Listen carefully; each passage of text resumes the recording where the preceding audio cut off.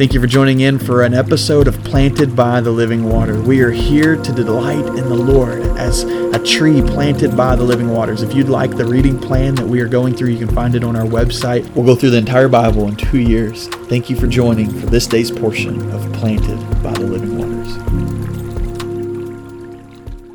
Jude is a very interesting little book as well, filled with much warning, really, is what it comes down to, is he's writing, and the greeting it says is Jude, a servant of Jesus Christ, a brother of James, to those who were called, loved by God the Father, and kept for Jesus Christ. May mercy, peace, and love be multiplied to you. He says, this is wrote to those who are kept by Christ, called by God. And we see this picture of called by God the Father, kept by Christ, and the power of salvation here. That salvation is an enduring, a keeping from the Lord, that the Lord keeps you and can no one pluck you from the Father's hand. All of these scriptures that we look at, but as you read, there's this verse that may throw you sideways a little bit. He says, now I want to remind you, although you came to know all these things once and for all, that Jesus saved a people out of Egypt and later destroyed all those who did not believe. And there's this thought that perhaps he's talking about you could come to Christ, know him, be saved, and then later not believe, and that there would be a sense of you falling away and him destroying you. And I don't necessarily think that's what Jude is referencing here. As you go on, it seems as if he's talking plural to the church, to the servants of Christ here, and he's telling them, hey, you as a group have seen what God has done. Once and for all, you know the salvation that he's brought. And still yet, God did that with the people out of Egypt, and there were some that did not believe. And not that they didn't ever walk with you, not that they didn't ever even profess, perhaps. And we see this carry on as he talks. He says, no, these people are the ones that don't believe, are like dangerous reefs at your love feast, who eat without reverence. They're the shepherds who look only after themselves. They're the waterless clouds that carried along by the winds, and trees in the late autumn that are fruitless, twice dead and uprooted. He says, these are people within you that are acting like you, yet the reality is they are nothing like you. They are wolves in sheep's clothing. They're fake shepherds. They're fake people of the feast. They're fake trees among you. Whatever translation or whatever illustration you want to use, he says, these people are not really of you.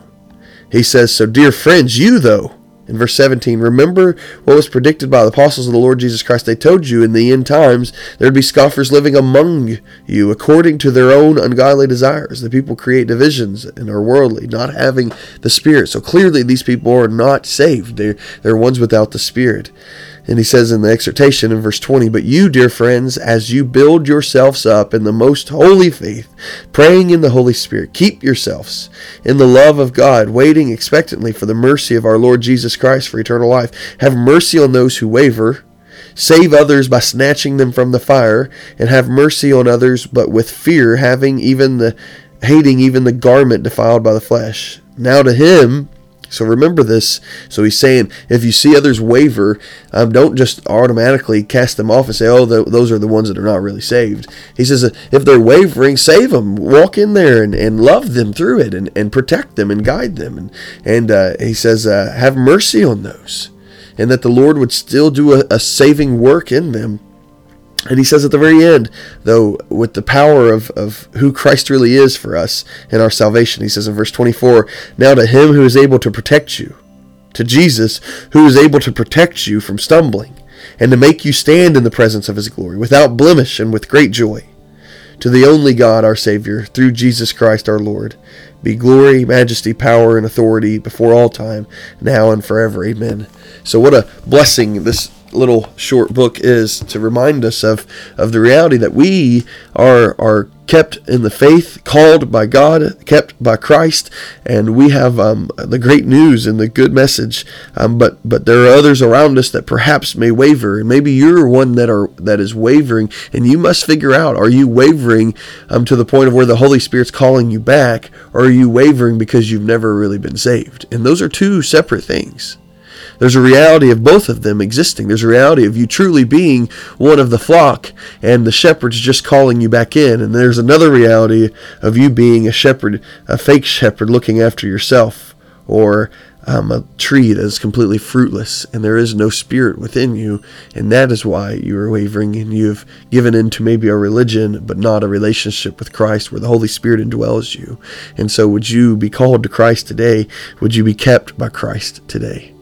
Oh, Father, we love you. We thank you for your word. We thank you for this warning, Lord, of those around us that will waver and Lord, that will not believe, have not believed. And Lord, you'll have your hand on them. Father, I pray for us as we also may tend to waver as believers. But Lord, it's a different wavering. It's a wavering where you call us back so gently and sometimes a little more force, depending on where we're at and what's going on, Lord. But it's always out of love.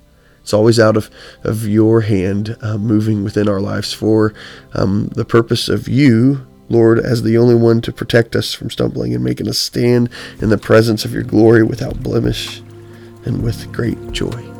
Father, we love you, and it's in the name of Jesus we pray. Amen.